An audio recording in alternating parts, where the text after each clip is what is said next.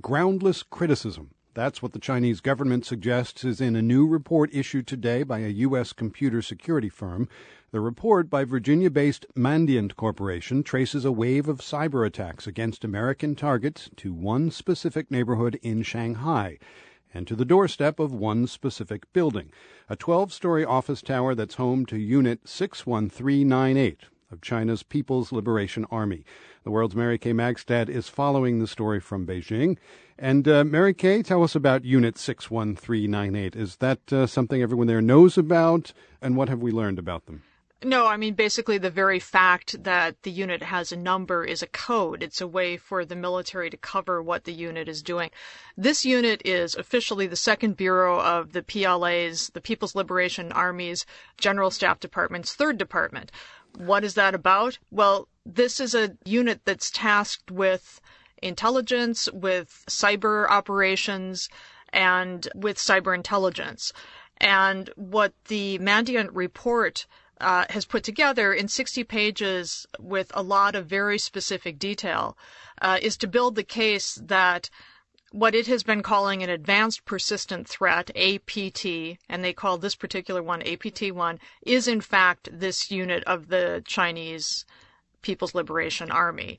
And what they have been doing is stealing vast amounts of information from U.S. and other computers, businesses, government departments, and other organizations, both to help Chinese state-owned enterprises and the government in their efforts to excel in certain key industries, but also to gain intelligence on what rivals are up to, what the U.S. government is up to, what U.S. journalists are up to.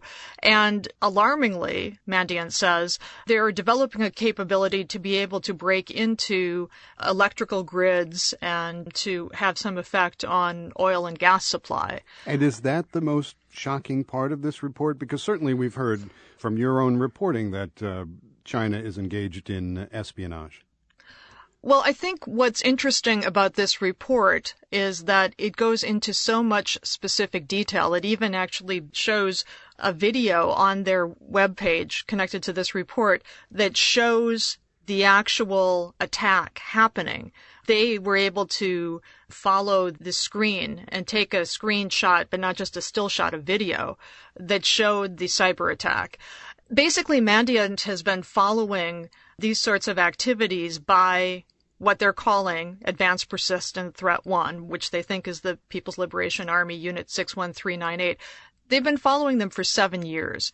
And within this report, there are 3,000 separate pieces of data that point to the high likelihood that this is one and the same. This Advanced Persistent Threat is the PLA's intelligence unit 61398. And why talk about this now?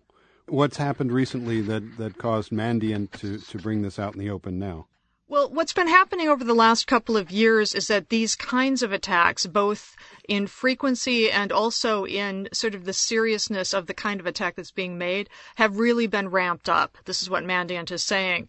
And to just read to you quickly from their report explaining why they decided to go ahead and expose this, they said that it's time to acknowledge the threat is originating in China, and we wanted to do our part to arm and prepare security professionals to combat that threat effectively. So certainly the point is not to name and shame, but it's to get people in the United States and other English-speaking countries to be on their guard.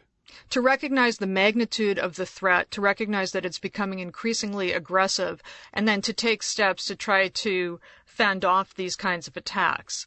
Now, interestingly, the initial response from the Chinese government was not to say, this is baloney, we're not doing anything of the kind. In the past, the Chinese government has fobbed off accusations and general reports that haven't gone into anything close to this much detail, saying, you can't throw groundless criticism like this at us. And by the way, we're also a victim. Chinese computers get hacked all the time, and, we all need to work on this together internationally. Today, Foreign Ministry spokesman Hong Lei said something similar, but not exactly the same. He said, and I'm quoting here, "Hacking attacks are transnational and anonymous. Determining their origins is extremely difficult. We don't know how the evidence in this report can be tenable." And then he also said, Groundless criticism is irresponsible and unprofessional and will not help solve the problem. Listen closely to that. He didn't say, this report contains groundless criticism, which he surely would have if he felt that he could.